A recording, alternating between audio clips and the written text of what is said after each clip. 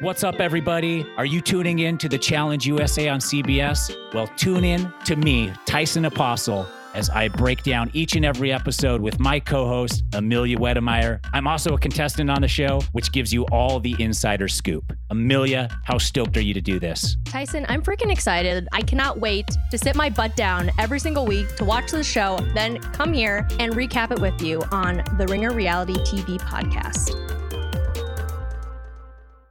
This episode is brought to you by eBay Authenticity Guarantee. You'll know real when you get it. It'll say eBay Authenticity Guarantee, and you'll feel it. Maybe it's a head-turning handbag, a watch that says it all, jewelry that makes you look like the gem. Sneakers and streetwear so fresh, every step feels fly. When it comes to style and luxury, eBay gets it. They're making sure the things you love are checked by experts. Not just any experts, specialized experts, real people who love this stuff, with real hands-on authentication experience. So when you see that shiny blue checkmark that says Authenticity Guarantee, shop with confidence.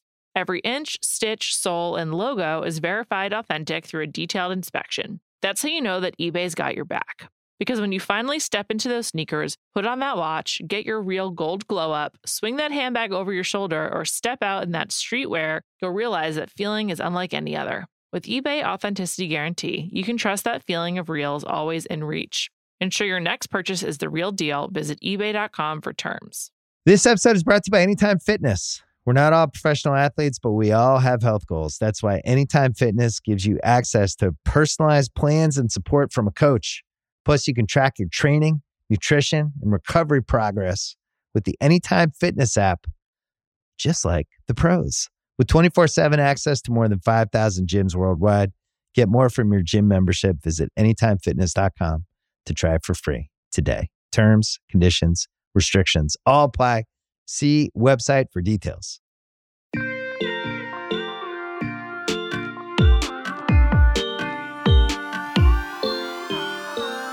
Hello, guys, and welcome on into our pop culture history lesson today. Today, we are recapping the top moments from the VMAs.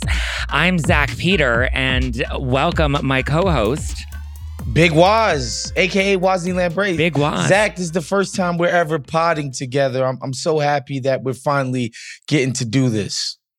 I know, Waz. I am so excited to have a fellow pop culture junkie that used to love watching the VMAs. I'm kind of sad to see that the VMAs have kind of died a bit. Like the golden era of the VMAs has since expired. So, I don't know how old you are, Zach, but I'm 35, and just basically every single day, it feels like I'm being reminded of something that was like a cultural tentpole of my younger life is now just an artifact, right? Like, we're talking about the VMAs, but it may just as well be like AOL or,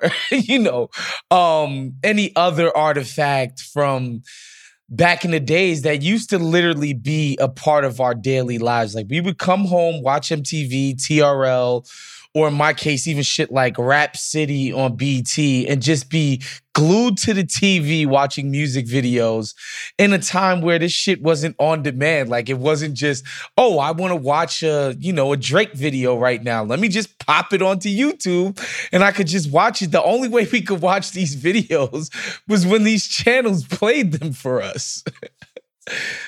I mean, I miss TRL. Like, those were really the golden days of like VH1 and MTV when it really was about the music. And I used to love like watching the music videos and thinking that I was like, the equivalent of Joan Rivers on Fashion Police or on the red carpets, like critiquing these music videos and trying to like determine which were the best ones. So that's why I kind of loved watching like the VMAs, because I mean, ultimately they told us which were the best ones, or sometimes, Kanye West told us which videos were the best ones. But, I loved growing up watching the VMAs. I'm 29, so I'm a couple years behind you, but I promise I was sneaking into rated R movies from a very young age. I love that. And also the other part about video culture and the VMAs and shows like TRL, Way less so 106 in Park, but like TRL, without that show, I would have never interacted with shit like Korn.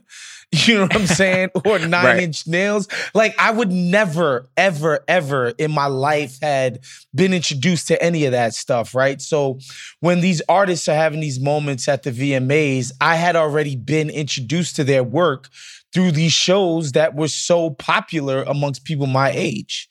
Right. I mean, the genres that we were able to kind of gain that exposure to.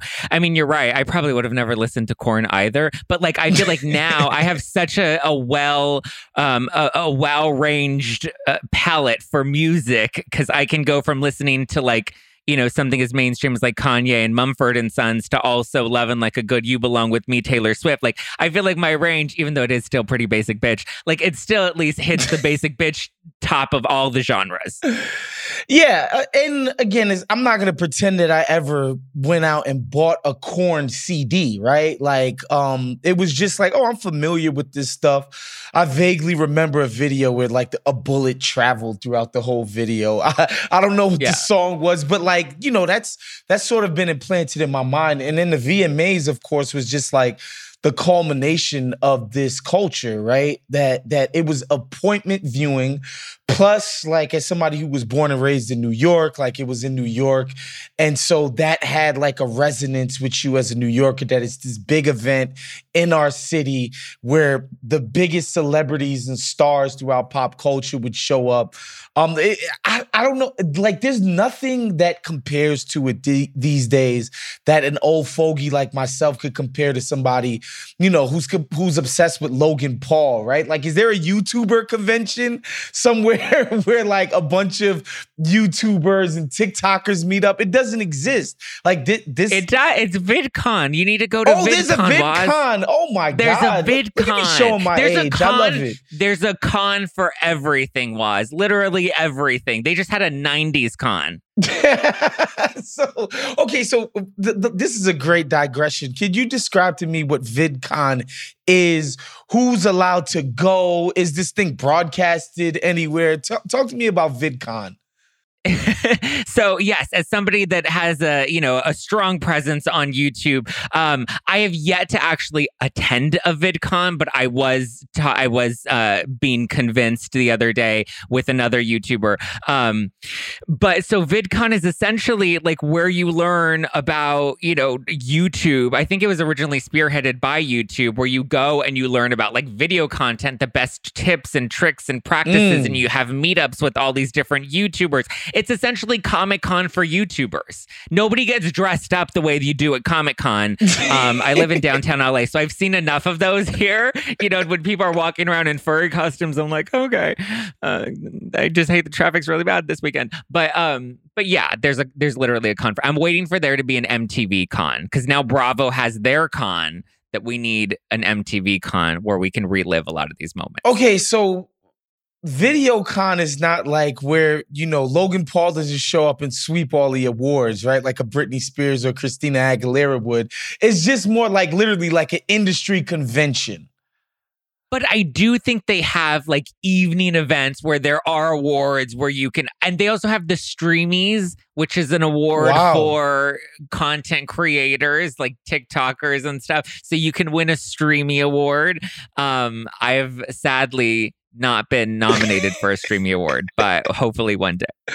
Well, is the Streamy, and we can get off of this, but I'm very fascinated by it. Is the Streamy award as good looking or iconic as the Moon Man? No, I don't think so. I mean, the fact that the Moon Man is like is a pop culture like icon. It's something that we all know, or even the big surfboards from like the People's Choice Awards. Those are all moments. I wouldn't say the Streamies has delivered a strong enough moment, which goes back to my point of pop culture has died, and now we're just kind of an internet culture now. Sad. But good thing we're here today to celebrate. I'm looking at a Streamy award right now. It's like a silhouette of what looks like almost like the Ex Machina chick. Yeah, not quite a Moon Man. Sorry, Streamies. No. So since we are chatting about like the top moments from the VMAs, is there a moment that really sticks out to you as like what you would put down in VMA MTV history? I mean, for me, it's absolutely the Kanye moment with Taylor Swift, because one, just how like it absolutely blew up in the greater popular culture. And like it started a weird conversation, right? About race and privilege and blah and this, and Kanye attacked the nice, young, beautiful, blonde woman. And it just set off this whole thing. And then the best part about it is that it lasted for like 10 years. Like these people were still mad at each other 10 years later about this shit. So like that's the one that I think still with me even has the most resonance, because I don't think Kanye's career and public perception has ever been the same since. And Taylor Swift, well, we know what happened with her. Like it like the whole victimhood, damsel in distress. Can we just say, like, we belong to, or what is it? You belong with me. Whatever her song, we belong together, I think is what it was called. Yes, that was a cute song, but let's be honest, this moment, and as much as she wants to be like, don't let men, take away from the credit of women. Like, and yes, you've worked very hard as a woman in Hollywood with a very strong team behind you, Taylor Swift. But this moment really did kind of put her on the map. Kanye as well. Beyonce didn't need the moment. Beyonce had several moments by her. Like Beyonce's career was top tier. But so the moment you're referring to is at the 2009 VMAs when Taylor Swift won for Best Female Video, and Beyonce was also up against her for, I believe it was the Single Ladies music video. Iconic. And so iconic. So Taylor Swift goes up to accept her award and she's shocked, right? Every award she's winning at this era, she's like, oh my God, what? I've won! Like ready to faint in the audience. And so she comes up on stage and she's like ready to say thank you. Kanye runs up with his, classic, stronger sunglasses, and he grabs the mic away from her and he's like, yo, Taylor, whatever. But we just need to say Beyonce had the best video of all time. And Beyonce's in the audience and she's like, oh my God, what is he doing?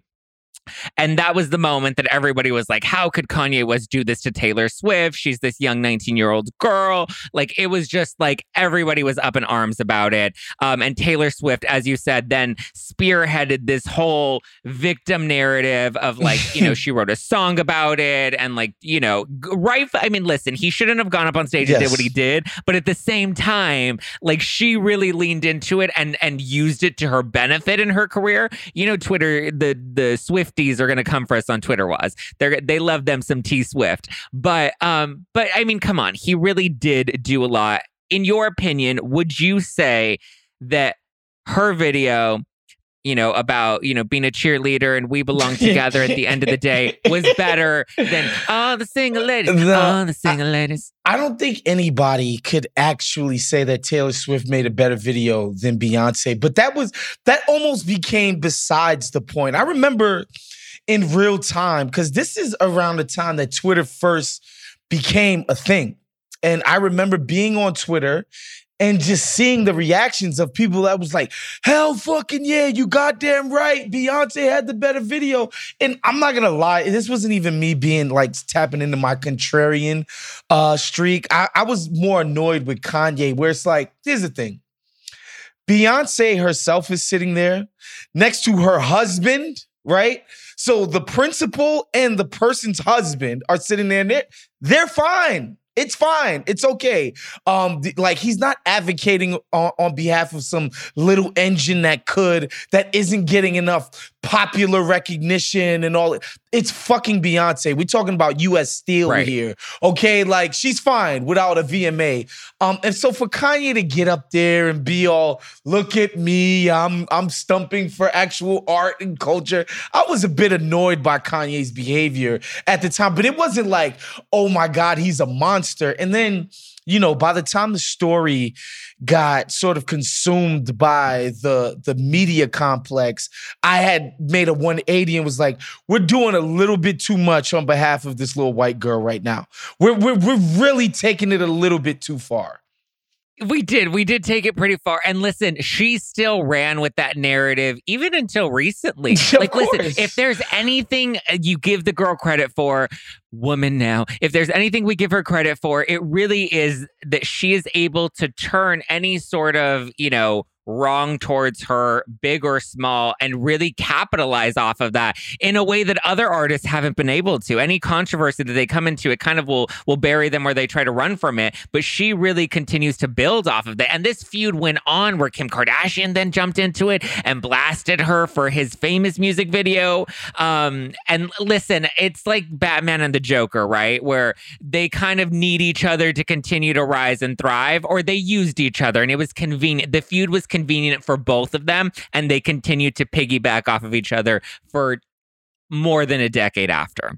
Yeah, and it also helped in another Taylor Swift tradition, which is using her music as a way to talk about her feuds with other public people. Right. Whether it be John Mayer or some of her other frenemies who happen to be women. Like she loved using her music to basically talk about her own celebrity gossip. And this was another catapult for, that other Taylor Swift tradition, which is, spilling tea and being messy. And that's what her songs really became. As cutesy and poppy as they were so messy. Yeah. Like she should have been a real housewife with the amount of tea that she spills in her songs. Always. And, I've never been a fan of her music. It's not my cup of tea. This is not to speak to the quality of it. It's just she doesn't make music for young Haitian American men from Queens, New York. But whatever, more power to her. She's made an incredible career out of it. She's dropped self-aggrandizing documentaries out of it. Like she's made a whole industry into and unto herself. So congrats to her for doing all she did, making all she did out of this moment. So you don't think We Belong Together or You Belong With Me was a better music video than Single Ladies? No. I don't think so at all. Interesting that video did win that year. I mean, we all know that these awards really it's more about the politics behind the scenes. Beyonce didn't need another VMA. They were probably trying to pimp out. Taylor Swift might have performed that night because listen, MTV's not above that. Like if you don't perform, they might not give you the win. Grammys do the same shit. They might not nominate you if you don't agree to show up to the awards show and do the dog and pony show. So a lot of that is just straight up, did you scratch my back? I will scratch yours by handing you an award at our ceremony. That's all. There's no actual meaning to any of these, like acknowledgements. Right. I think one of my favorite VMA moments has to be the Miley Cyrus, Robin Thicke performance. Another one, yeah. 2013 VMAs, Miley Cyrus and Robin Thicke joined forces for a performance that really rocked the internet because it was so sexual and she was such a good girl. She was she was Hannah Montana. Hannah Montana ripped off that wig, threw it out into the audience and ripped off her clothes with it. And it was just wild because it was Blurred Lines that Robin came out to perform with her. And that in and of itself has become a controversial song because of the blurred lines with certain, relationships.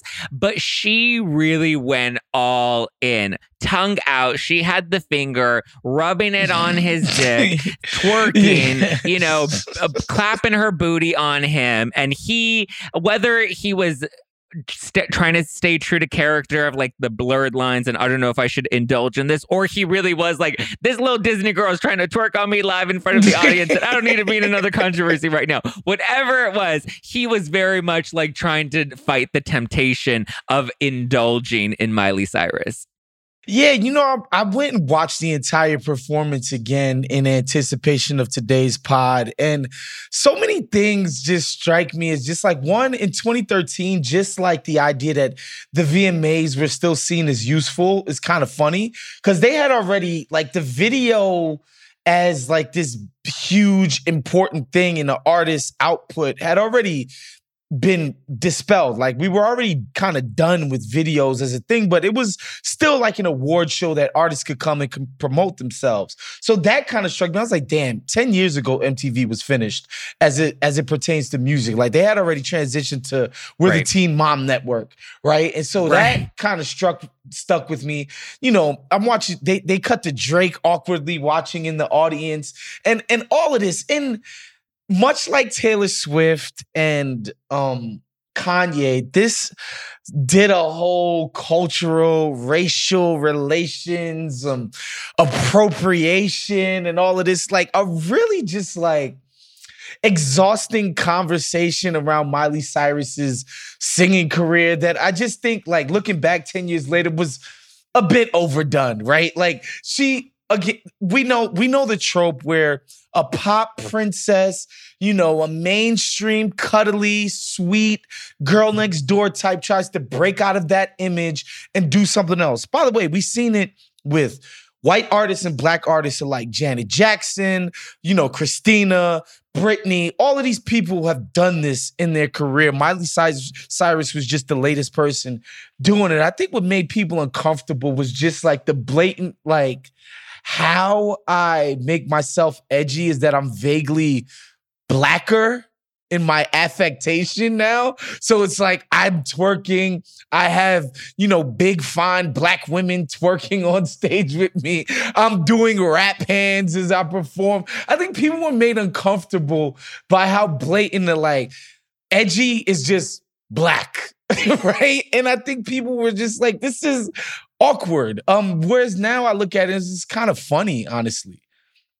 I think so too. I mean, I loved the Bangers album, and she really had kind of like, you know, breaking up with Disney and kind of going and testing out other genres. Because after Bangers, which was where she leaned more into like hip hop, and then she went to Miley Cyrus and Her Dead Pets, which was a lot more like electronic and techno, which was a very strange pivot. And then, you know, then she came back with, you know, starting to do, I think, like the playlist Backyard.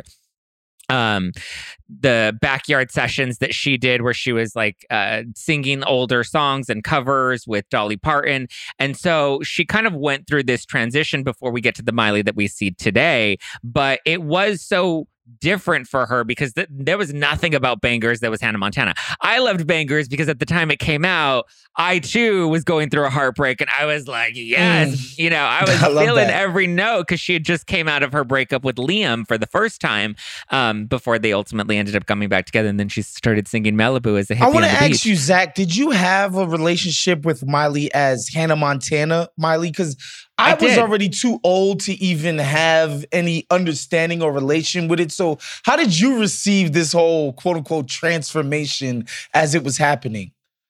Yeah, I mean, I was a Disney Channel. Let's watch a Disney Channel movie. I was a Disney Channel bitch. You know, I grew up on Sweet Life and Hannah Montana and That's So Raven. And that, you know, I grew up on that television. So I did watch Hannah Montana. I mean, I guess at that point, I was kind of aging out of Disney Channel and I should have like stopped watching because I was getting a little too old for it by that point. I was like already going into high school. But for me, I did remember watching Hannah Montana and I did, you know, the pop songs were kind of fun. But I think for someone my age or in that bracket, we were also kind of growing up with Miley. So to see her start to break out and to see her start to seemingly find her identity, which ultimately it wasn't. She was just looking for any sort of attention at that age. I think it kind of felt like a natural progression of like, yeah, I want to be sexy and dance with Robin Thicke on stage too. Robin, come taste my blurred lines. You know what I mean? So I think it felt, you know, age appropriate, if that's the right way to Somebody say it. just sort of coming into their own as a woman or whatever. And being rebellious, Yeah. And it needs to be said too, like Mike Will had a huge part in putting that album together. And whatever you want to say about Miley Cyrus, Mike Will's credibility as a hip hop producer, it can't be impeached. Like he's one of the defining voices, sounds of that generation of hip hop music and still is to this day. So like Mike Will is about as credible as they come when it comes to crafting hip hop shit. So like, I don't know. It's like one of those things where we're having this whole conversation about who gets to twerk in public. I'm just like, this is like the kinds of things that we would wrap ourselves up in back in those days was kind of funny too. And I think we forget that like the VMAs were the time and place to do crazy over-sexualized antics like this, you know? This is where we have so many of these pop culture moments. I mean, I then look back at the Britney Spears, Madonna, Christina Aguilera, Menage a Trois on stage where they were all kissing at the 2003 VMAs, you know, which also so, you know, over-sexualized and made such waves in the media. What was your interpretation of that three-way? Yeah, look, again, were you turned on? Not really. Like, look, so I went back and watched it, right? And again, their lips barely fucking touched if you go back and watch the video. But also, like, Britney Spears was always sexual in her presentation. Like, if you go watch Hit Me Baby One More Time, like, this isn't some chaste, like, artist, right? Even when she first came out, she was presenting some level of sexuality from the beginning. Christina Aguilera, a little bit less so, even though, again, her, like Britney, and Miley Cyrus after her, she did the dirty shit and had Rockwilder produce it, another big hip hop guy, and she did that whole thing as well. But like as a young teenage person in 2003, this shit didn't shock me or scandalize me. Plus the Madonna part of it all. I grew up knowing Madonna as the person who was like getting people charged up in like the Catholic Church and all these people charged up about her material and art. So the Madonna part of it made this seem, isn't this what Madonna does? She provokes people with shit that has to do with sex. What do you think about how Missy Elliott was kind of cut out of the whole scene altogether? Because she came on stage like right after that. I mean, I personally think they should have just invited Missy Elliott and just had a four-way makeout right on stage. You know, and you know what's funny? Of those four people you just mentioned, Missy Elliott is most associated with lesbianism than all of them, which is the most ironic part about it. Like, people have thought and said that she was a lesbian from the time I can remember her coming out, right? Like, I'm talking about like 98, 1999. People were like, yeah, Missy Elliott's lesbian. So it's funny that she wasn't even included in this, you know, allegedly lesbian tryst. That's the best part about all of that. And it's funny that you mentioned that, like, in watching back, because, like, in thinking about the moment, I remember tongue, and I remember, you know, gobble me, swallow me, spit in my mouth, you know, the whole WAP song by Cardi B. However, when you watch it back, it was like a little peck. And then it was a little peck. But it was such like an, oh my God, they're encouraging lesbianism. And it was, you know, the Catholic Church was ready to burn the three bitches at the stake. Yeah. And the thing is, I think as a culture, pop culture specifically was way less overtly sexual. Like the shit that you would even see on something like HBO, like, we did the industry podcast on Monday, I think it was, with Jody. And there's a scene on the show where there's a sex scene and they literally show the guy coming on the girl's stomach. Like, literally, they show the fucking sperm. And it's like, that's just not shit that was happening in 2003, even on HBO. We just weren't doing shit like that in culture. And so it was... Unless it was on the late night adult HBO channels. Exactly. And so it was a shock to even see two women kiss on TV back then, where like nowadays, like that kind of thing doesn't even pass muster. Like it doesn't. Like this is before shit like, you know, Pornhub and like porn even being like on demand in the way that it is. So yeah, just watching MTV and seeing women's lips touch is like, oh my God, we've been scandalized, you know? I know, but it really did, I feel like, help bolster Britney Spears' career. I mean, I think people talked more about Britney and Madonna more than they even really cared to loop Christina into the conversation. They did not. which I found interesting as well. Yeah, it's just Britney, man. She was always just way more of a lightning rod for media attention. Like, for whatever reason. Still is. Yeah, exactly. Everything that she did just captured the imagination of the people who were putting together media. Like, they just wanted to run with that, whether it be the gossip rags like People Magazine and shit like that, down to MTV. Do you think that it was because she would kind of play on the good girl wanting to be bad girl image, whereas Christina went full on genie in a bottle, dirty, like she went full on, I know right now the TikTok trend is teenage dirtbag, and I just saw Christina do hers where she posted all the photos. She was so overtly sexual that I think it was so much for people that with Britney, it was always like she was kind of a good girl, but she wanted to be a bad girl. Yeah, I don't know what it is about Britney that just people just couldn't let go of whatever their ideas were of her. And she just got people more excited. I can't put my finger on why, because, you would talk to hipster people who'd be like, well, actually, Christina's the much better singer and vocalist and all of that, which was true. Yeah. Right. But it's just the Britney thing, I can't quite put my finger on it. Everything she did caused a shitstorm, whether it was who she was dating, the music itself, all of it. Just, it was crazy, man. To the point where people even gave a shit about her little sister at points, which made no sense. Like she was just a lightning rod. I mean, and they knew how to utilize her too, because she had just broken up with Justin Timberlake at this point, and they even flash to him showing his reaction, and he's just kind of mortified that she, is no longer with him, and now she's making out with Madonna on stage and becoming a lot more culturally relevant. By the way, just as a quick aside, about the double standards we have in culture, Justin Timberlake leaves NSYNC, where they're making the most cookie cutter mainstream, we know what mainstream means, music imaginable. The minute he gets out of that group, he starts making shit with Pharrell and Timbaland, aka black music, and nobody questions it, right? Like, nobody's like, yo, why is Justin Timberlake dancing like he's ushering Michael Jackson and shit? Like, why is he? Nobody questions it. It's just cool. It's just fine when the white boy does it. But, they gave Miley Cyrus grief for essentially doing exactly the same thing. Right. I mean, that's...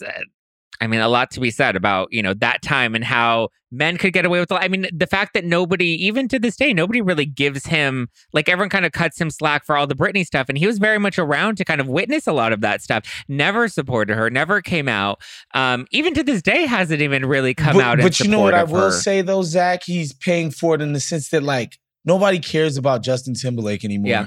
He doesn't elicit any emotion. No hate, no love. People are just completely indifferent about the guy, which is insane because he was once the biggest pop star on the planet at a certain point. I'm bringing sexy back. Yep. Which, a lot of that album wasn't, now in retrospect, a lot of the album wasn't that great. A lot of his music was good, but, in retrospect, it's funny to think of what songs we thought were actually good and what songs Beyonce should have won music video awards over instead. This episode is brought to you by eBay Authenticity Guarantee. You'll know real when you get it. It'll say eBay Authenticity Guarantee, and you'll feel it. Maybe it's a head-turning handbag, a watch that says it all, jewelry that makes you look like the gem. Sneakers and streetwear so fresh, every step feels fly. When it comes to style and luxury, eBay gets it. They're making sure the things you love are checked by experts. Not just any experts, specialized experts, real people who love this stuff, with real hands-on authentication experience. So when you see that shiny blue checkmark that says Authenticity Guarantee, shop with confidence.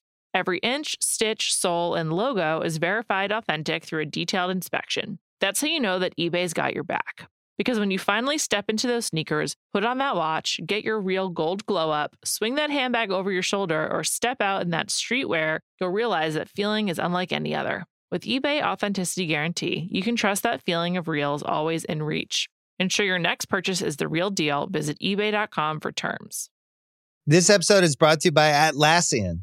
Atlassian software like Jira, Confluence, and Trello help power global collaboration for all teams so they can accomplish everything that's impossible alone.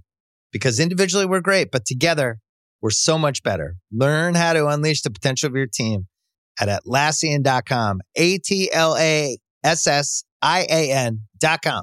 Atlassian. Tap the banner or visit this episode's page to learn more.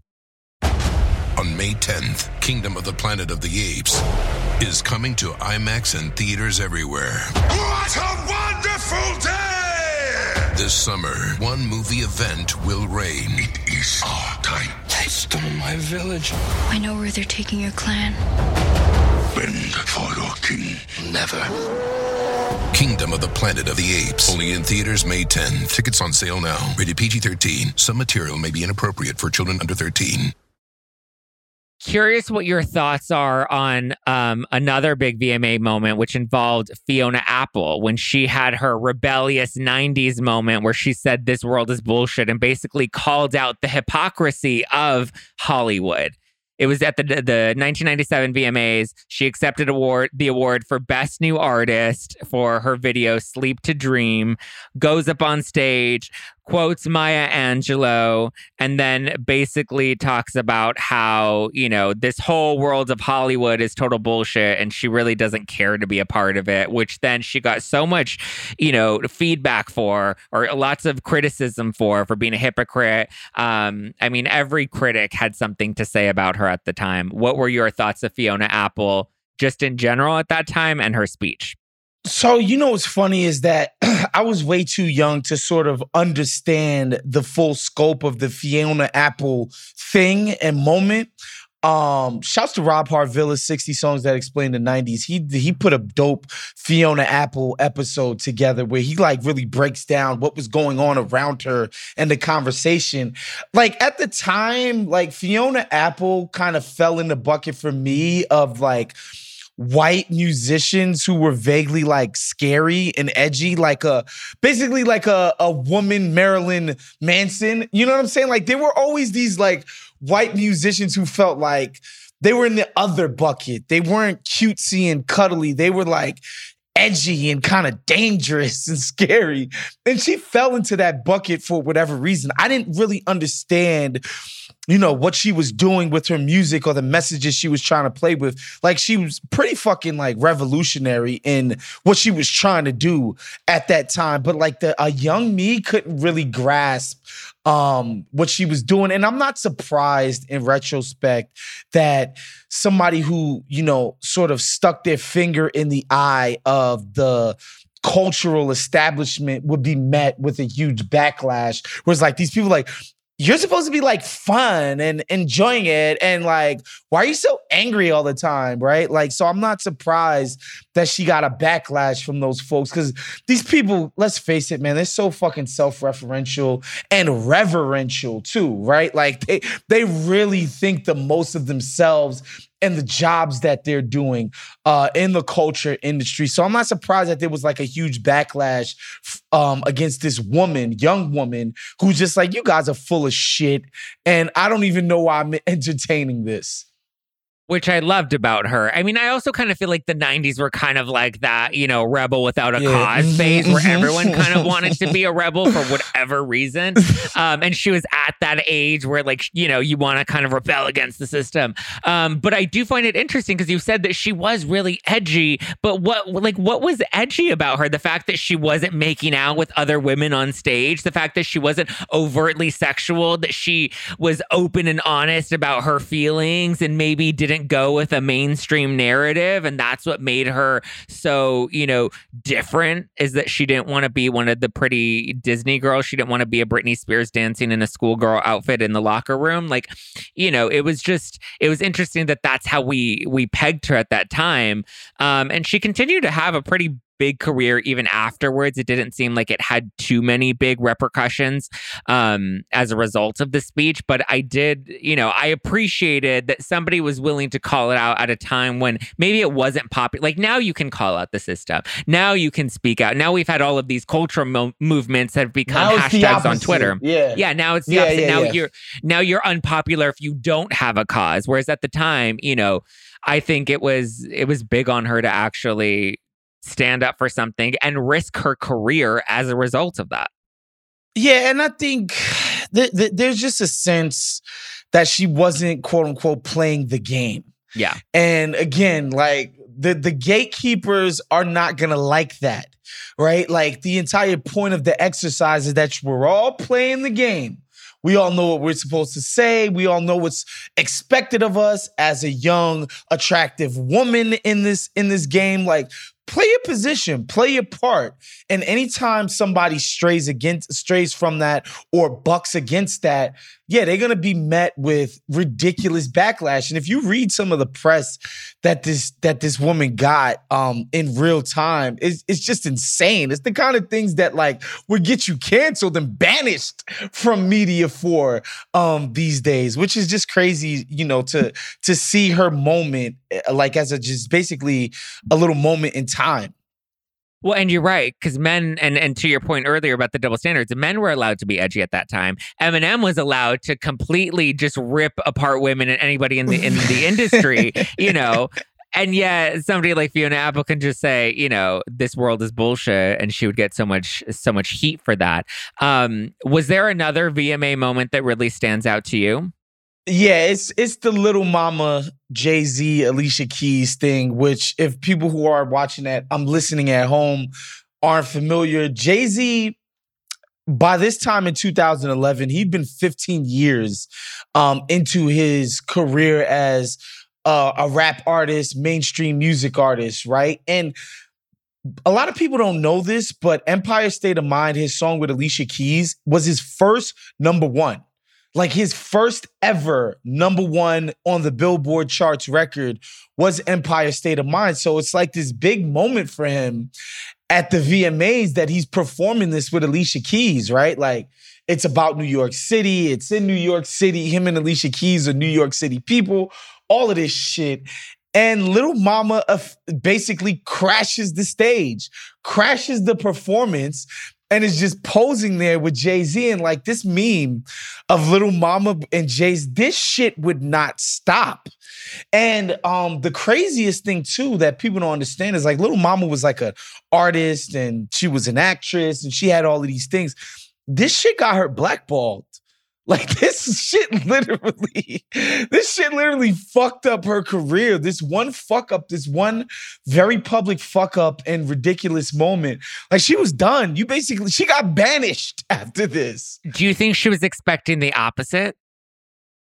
I think she just got caught up in the moment. Like she's a New York City person too. And it's like this New York moment and she just felt the energy and she just felt compelled to make herself part of it. And people were just like, they just would not let this thing go. And again, it's just crazy how much legs moments at the VMAs could have.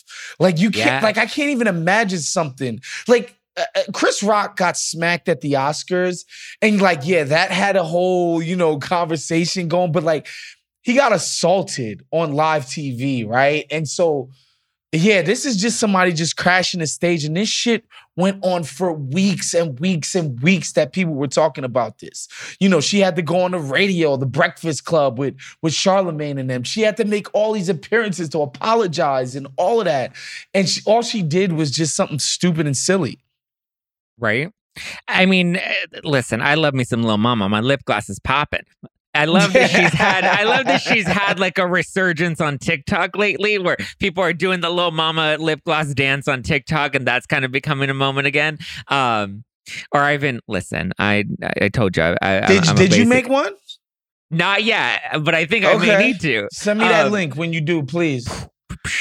They're doing the cross in the hallway. Listen, but listen, like I told you, a basic bitch. So I loved when she did the Avril Lavigne Girlfriend remix, and they came out at the Choice Awards, and they were performing. I love me some Little Mama, But I mean, it really is crazy how one little moment that seemingly was innocuous can really affect somebody's career or like essentially end their career, and how Hollywood had that much power.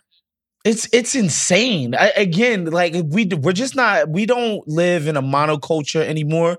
So it's hard for like singular events to produce this level of conversation and impact. But like, again, looking back, like just the amount of legs this one moment had will like it will forever stick in my mind because like people just couldn't believe it. And like there's been these other memes like the Jordan meme and like all of these other memes that have had like a crazy amount of legs. Little Mama and Jay-Z with his arms folded and his face of just like bewilderment, annoyance, all of it.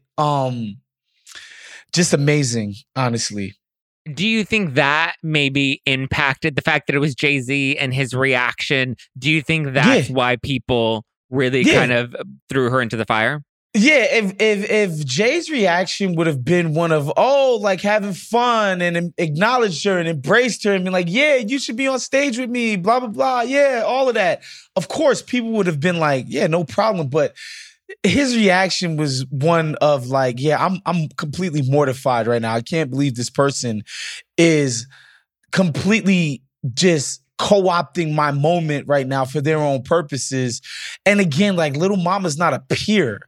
She's not one of Jay-Z's artists. She's not like of Jay-Z's stature. She's literally crashing his moment. And yeah, the discomfort on Jay's face absolutely played a role in how angry people were at Lil Mama for this stage crashing. Listen, hopefully TikTok can bring her back because I like this little TikTok trend we got going on with Lil Mama. I'm ready for some new Lil Mama music. So I feel like we can't talk about the VMA moments without talking about VMA fashions and how a lot of women in Hollywood really used the red carpet as an opportunity to make really strong statements. Two that come to mind for me was probably Rose McGowan in 98 with her chain dress is what they referred to it. And then Lady Gaga in 2010 with her meat dress. So Rose, I know, has spoken out about it recently, or she really started to talk about it when her book Brave came out and her assault from Harvey Weinstein. And so she's talked about how this dress, which was essentially just a bunch of chain, it was the material was all chain. She had no bra on, so her breasts were completely exposed, and she was wearing just like a little black thong, which the Jenner sisters wear stuff like this on the red carpet all the time. Kendall Jenner is forever showing off her boobs today. But at that point in 98, Rose McGowan was so slut-shamed for wearing that dress, which really she now has said was a way for her to speak out about her sexuality because this was her first public appearance since the Weinstein assault. What were your thoughts of Rose wearing this outfit back then? I remember everybody was like, whoa. Again, like she showed up with Marilyn Manson. I just assumed this is what people like that did. At the time, I was just like, okay, isn't this what edgy whites do? They push the envelope. That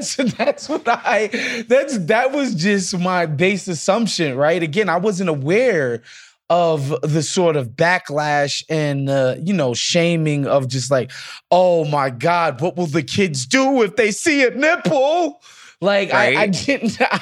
I wasn't aware of that conversation, which again, in 2022 just sounds so trite and pat. Just the idea that seeing a woman's nipple underneath a see-through dress could cause a stir with anybody is kind of ridiculous these days. Right. And like you mentioned, she was with Marilyn Manson, who wore the most outlandish outfits, who was like so into needing attention on these red carpets. But yet all we focused on was the fact that Rose McGowan showed us her boobs. Yeah, and again, I couldn't understand that level of backlash at the time, and again, I'm even more miffed by it by now. But other outfits that immediately come to mind is J-Lo. She showed up basically like in a matching outfit with Puff, Sean Combs, Puff Daddy, P. Diddy, whatever the fuck we're calling him. Now, this is like at the height of their relationship, and she's wearing like a bandana with rhinestones in it. She's rocking a Sean John top, which was Puff's clothing line at the time. I remember seeing that and being like, wow, that's pretty fire on Puff's part. And then Lil' Kim with the tit out, of course. Diana Ross grabbing the tit up on stage. That one was something that stuck with me for sure because Lil' Kim was a freaking goddess, a superhero damn near in my mind at that time. So, yeah, I definitely remember those two outfits for sure. Yeah, I mean, the VMA fashion really became such like, because then we started dedicating, coverage from just the award shows to the carpet where we would want to see the fashion. And then you have, Joan Rivers hosting Fashion Police where, that really became a big additional piece of the coverage from these award shows. And then people started to try and go more outlandish. I mean, 2010, we have Lady Gaga who literally wore a meat dress, which at first I thought was about like a PETA statement, like save the animals, only to find out that, I mean, talk about completely missing the mark, only to find out that it was a political statement about the don't ask, don't tell policy, speaking out for LGBTQ rights at that time. And I'm just like, Lady Gaga, come on. Yeah, this is when you let theater kids make political statements that you get a meat dress. That's basically what happens. She totally missed the mark. Like, listen, she was speaking up for me, but I can say, listen, Lady Gaga, this was a major miss. Like, this was not like, because we're talking about it as like the meat, and the questions we have are like, was it really raw meat? How did we sterilize that? Was she in that all night? Like, if you Google it, all the questions that come up on Google had nothing to do with what her statement actually was. And so again, funny. you would think it was something related to PETA for animal rights, which had nothing to. I think PETA was even pissed at her for wearing raw, real meat to the award show. Ridiculous. That is too funny. But yes, a very iconic moment right there. Yes. Iconic for sure. I mean, we have so many. Are there any others you want to bring to mind before we wrap? I think the only other one that like when I got hit up about the VMAs, the only other one that came to my mind was when Eminem performed and he brought out all of those like clone M&Ms. Like that performance was like, I feel like they would play the performance instead of his actual video for the song a lot as well afterwards. So like that performance was a big ass deal at the time. And so, yeah, that joint where they're all rocking the bleach blonde hair and the white t-shirt, and like they all spill into freaking Times Square where the VMAs was at. Like it was crazy. Or Radio City Music Hall, wherever the freak hell the VMAs was at. But that Eminem performance, because at the time I was a young little rap nerd and rap fan, and Eminem was the biggest thing in rap music, pop music, whatever you want to call it. So everything that he did sort of resonated with me and my homies. And so, yeah, that Eminem performance definitely sticks in my mind. He really pushed the boundary. Like every boundary that there could be, he really liked to not just dance on the line, but like fully cross the line, and was so unapologetic about it. Like he wasn't afraid to be booed on stage. He wasn't afraid to, have backlash with other artists that he was having to come face to face with at the award shows. Like he really, talk about zero fucks. He really gave not one. Yeah. And were you a big Eminem fan back in the day? Yeah, I loved Eminem. Yeah. Basically from the first time I saw My Name Is, Guilty Conscience, all of that, I was on board.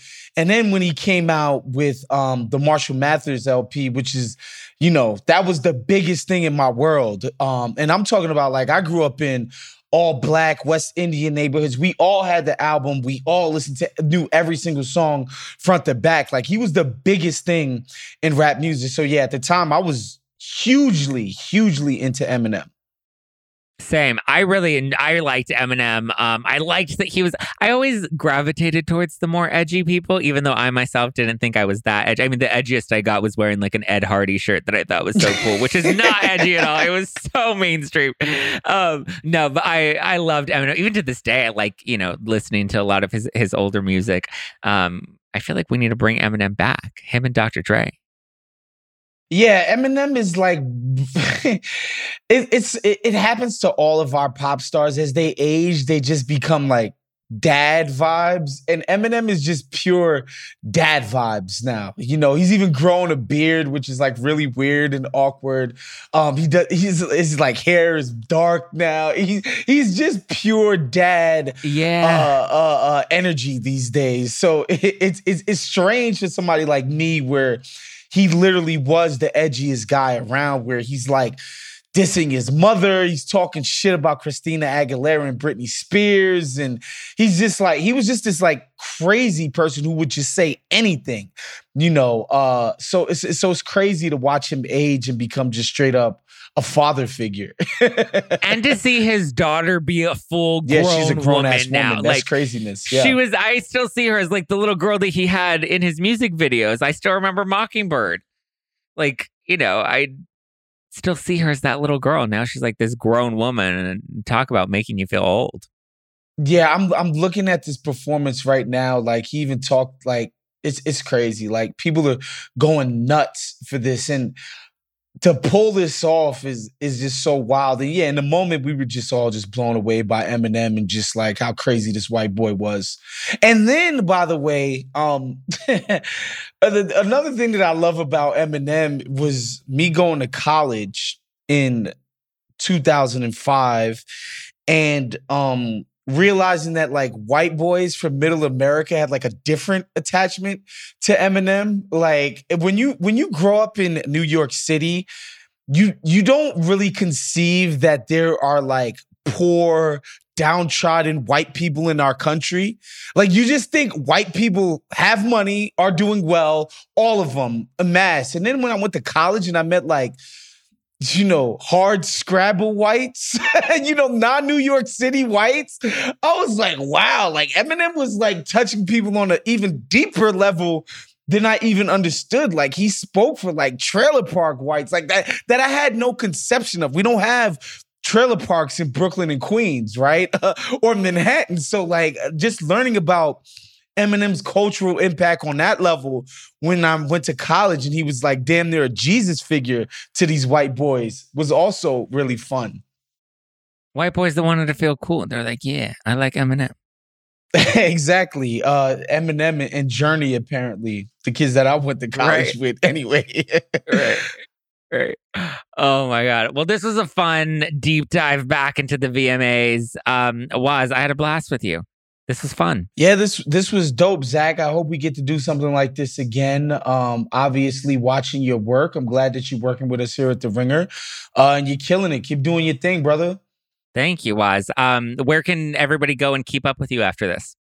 The NBA season won't be back for another like 6 weeks, but we are doing NBA content over at the Ringer NBA show feed. I'm also doing recaps of industry on the Prestige TV pod with Jody Walker, another great Ringer colleague of mine. So yeah, go check that out. And then follow me, Big Waz, on Twitter, Instagram, Snapchat, LinkedIn, wherever you want to find me. LinkedIn, I love it. You're aging from Eminem edge days to dad vibes now with the LinkedIn shout out. Thank you guys. I'm Zach Peter. You can follow me. I have a podcast called #NoFilter with Zach Peter, where I dive into all the latest pop culture and reality TV news, available on all podcast platforms. And if you want to keep up with me, you can follow me at Just Plain Zach. And thank you for taking this history lesson back into the culture we love, the pop culture, the VMAs.